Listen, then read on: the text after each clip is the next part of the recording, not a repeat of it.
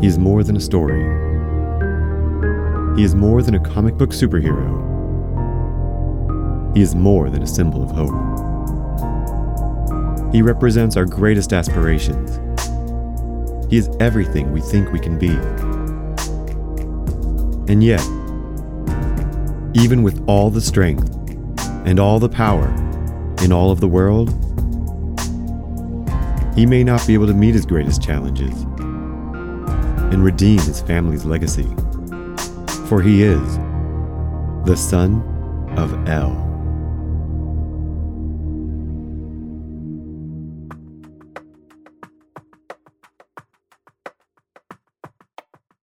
Prologue. When Krypton returns. You would think that being the strongest person in the world would make life easier. That having what seems like infinite power would solve any problem. And that absolute power would corrupt absolutely. But not for Superman. When Jerry Siegel and Joe Shuster first conceived the idea, they may not have realized how far their champion would go. But they put no limits on him.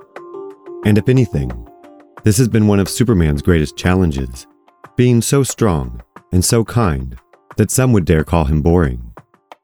Yet when we consider his family's legacy and his place in mythology, we can see that his struggles are humanity's struggles.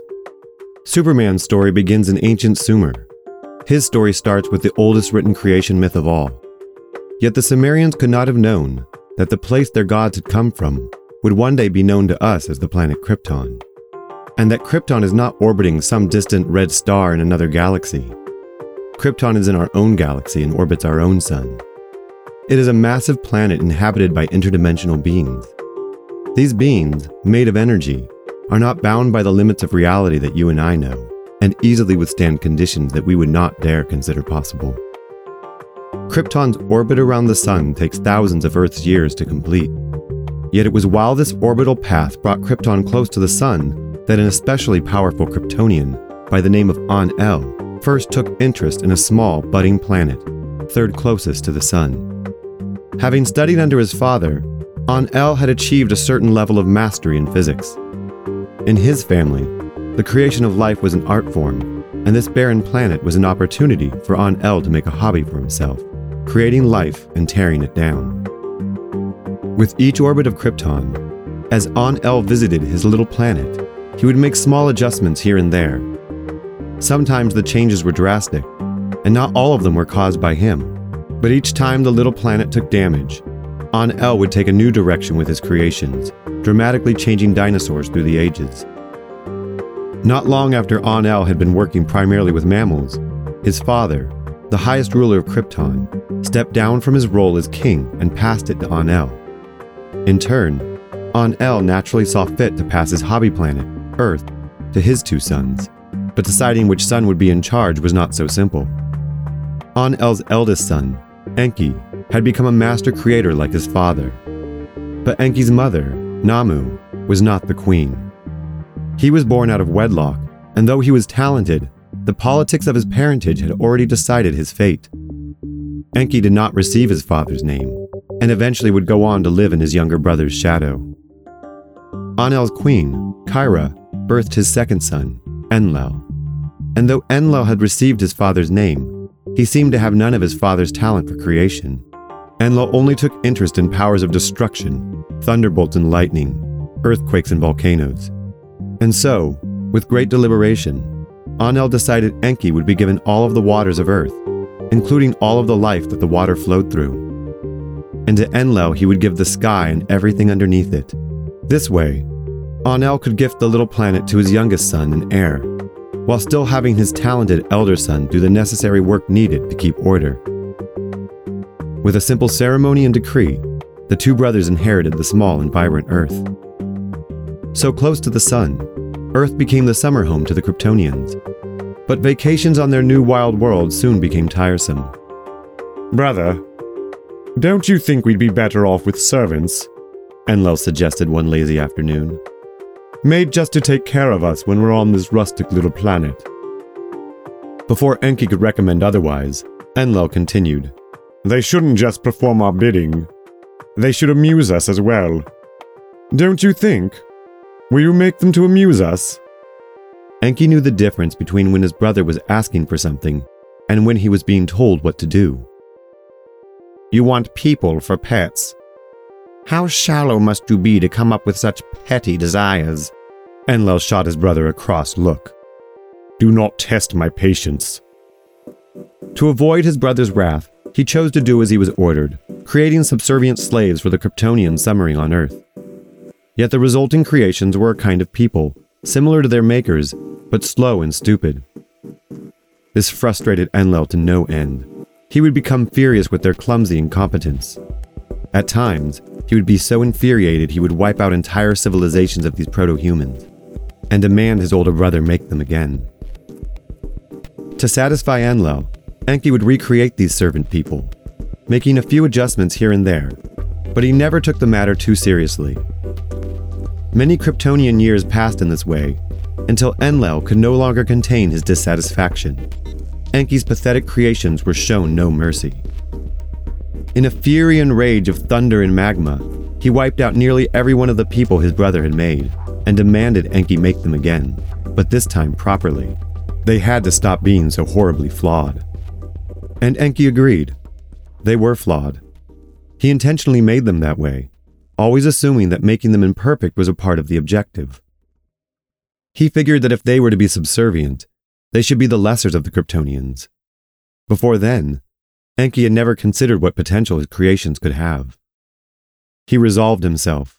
In creating these new people, he would do as their father had done when he first sparked life on Earth. To ensure these new beings could contain their mortal forms, Enki summoned the impish Fairy King, whose realm rules over the operation of physics. Next, to create a pocket dimension giving order to human consciousness, Enki summoned the spirit Nabu. Unlike the previous creations he had made for his brother, the fate of these people must be their own, and one of Nabu's pocket dimensions would ensure it. Finally, he called to Amazonia, a dimension made purely of life and fertility. He beckoned for the Amazonians to join him in this creation. From that realm, a goddess was sent. Ninma, the woman of the mountain, granted Enki's request. By mixing their blood with her clay, they created the first humans. These new beings were something uniquely special. The Kryptonians all agreed the humans were perfect. They were nearly identical to their makers, only they didn't know it. Their innocence was endearing. The humans looked up to the Kryptonians as though they were gods, and their so-called gods looked down on them with an adoring fascination, somewhere between possessions and pets. Enlil especially took interest in these new humans his brother created. They were luscious playthings, and he had his way with them as he pleased, seducing his favorite humans over the many eons they visited Earth. Enlil sired many sons and daughters with these humans. His children would go on to be remembered as legends, like Gilgamesh, Samson, and Hercules. Yet even compared to Enlil's lust, it was Enki who most fell in love with the humans, a love that was more than mutual. The humans adored Enki. He was their creator, and they knew it. The love shared between Enki and the humans slowly gnawed away at Enlil's pride. He thought the people should love and worship him. He was their rightful ruler, not his brother. Enlil would declare insecure proclamations. Worship no other god before me! And yet the people were devoted to Enki. So Enlil found ways to punish them. When he discovered some of them had entered the divine gardens and eaten the fruit from there, he killed several and banned the rest from ever entering again. Still, no matter how angry Enlil became, he curbed his rage, only killing these new humans in smaller numbers than he had Enki's previous creations. At most, he'd smite only a city at a time. Enlil did not want the humans dead. He just wanted them to love him more than anyone else. Yet those times he had lashed out at them had already taken their toll. The humans were afraid of Enlil. He was not a loving god. Even when Krypton was away for thousands of years, the humans remembered what Enlil was like. Ages would pass on Earth as the humans awaited the return of Krypton. Over the course of millennia, the humans who had been left in charge by the Kryptonians would do all they could to keep the world in order, waiting for Enki, their beloved maker, to return, like a candle waiting in the night. Yet with him would return their wrathful god Enlil. The humans learned a fine balance between living under the law of their ruler and the love of their maker. The jealousy, greed, and hatred that consumed Enlil came to a head the last time Krypton was so close to Earth. This was the end of Krypton's time near our planet, just before its orbit would take it to the furthest reaches of the solar system. Each year as they left, the Kryptonian nobility held an elaborate pageant to commemorate their own departure from Earth. Standing atop a great pyramidal structure, they took turns stepping onto its peak and flying into the heavens, back to Krypton. After everyone else in the pageant had flown off, Enki and Enlil were the last two Kryptonians on Earth. For Enki, leaving like this was a melancholy event. Only minutes remained before he wouldn't see the humans again for another Kryptonian year. He paused for a moment at the top of the pyramid's peak, and instead of taking off into the sky, as everyone else had done, he turned in a circle to survey the throngs of people gathering at the pyramid's base. He was going to miss them dearly. Yet this was something Enlil had never seen his brother do. It was similar to what he, Enlil, had always done each year, when he was the last to leave. But to see his brother have this moment while he, the king, stood literally beneath him was something intolerable. This would be the last moment the humans would see them for many human generations. This would be their last impression of their gods for a long while. How dare you? Oh, what is it this time, brother? Enki lazily asked. You're trying to usurp me. I challenge you to a duel. Enki thought of this as typical of his brother. This was no request. Enlil wanted to humiliate him in front of the humans. Nothing will satisfy you. Do you want me to make them again for you? Should I return to making them stupid so that they will love you? At this remark, Enlil's eyes lit up fiery red. Does one need to be stupid to love me? I don't know. Do they? Do not test me. Enki was in no mood for his brother's tantrum. All of the human families he endeared will have aged thousands of years before they return. Oh, just go ahead and destroy all the humans already, so I can make them all again to tailor fit your frail sense of self-worth. He did not expect Enlil to act on this dare. There wasn't enough time for him to actually do it. But Enlil's eyes burned hotter. Take that back! Take what back? My offer to make them gullible twits? Fine. I will leave them as they are. Perfect, and not impressed with your thin veneer. This was the final insult Enlil would take. A fiery red beam of energy shot from his eyes, blasting Enki skyward. Enlil had to act while they were on Earth, still close to the sun where he could harness its power. He had an advantage here that his brother did not, as long as he could keep him in the sky. Enki lacked the power to defeat him, but Enki's trident, entwined in the double helix of two serpents, was more than just a symbol of life. It protected him from Enlil's blast, and he managed to catch himself mid-air. Before he could fully recover, Enlil was flying upward to meet him. There was no reasoning with his brother this time. Their battle ensued in the sky, stretching around the world as they hurled devastating blasts of pure energy at one another. But without the sea, Enki was outmatched, and Enlil, unrelenting in his effort to keep them in the air, became lost in his own rage. He had forgotten his original objective of dominating Enki in front of the humans. Enki's taunting had pushed him too far.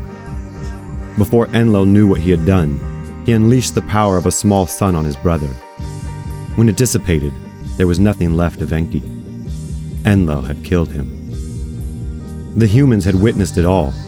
He hovered in the air above them for a moment, radiating with light, his red cape billowing, his chest held in proud defiance, emblazoned with his family crest, an S-shaped serpent inside of a shield. He looked down on humanity one last time, his face still contorted in rage before he proclaimed in a booming voice heard around the world, I will return. Expect me.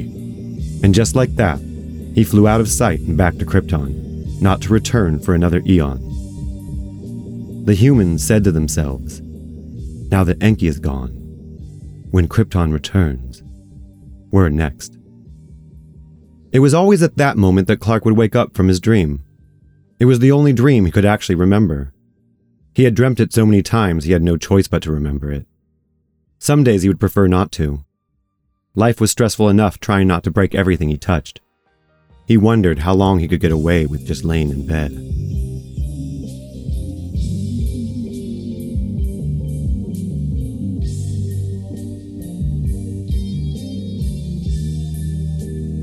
Thank you for listening. I'm Isaac Bluefoot.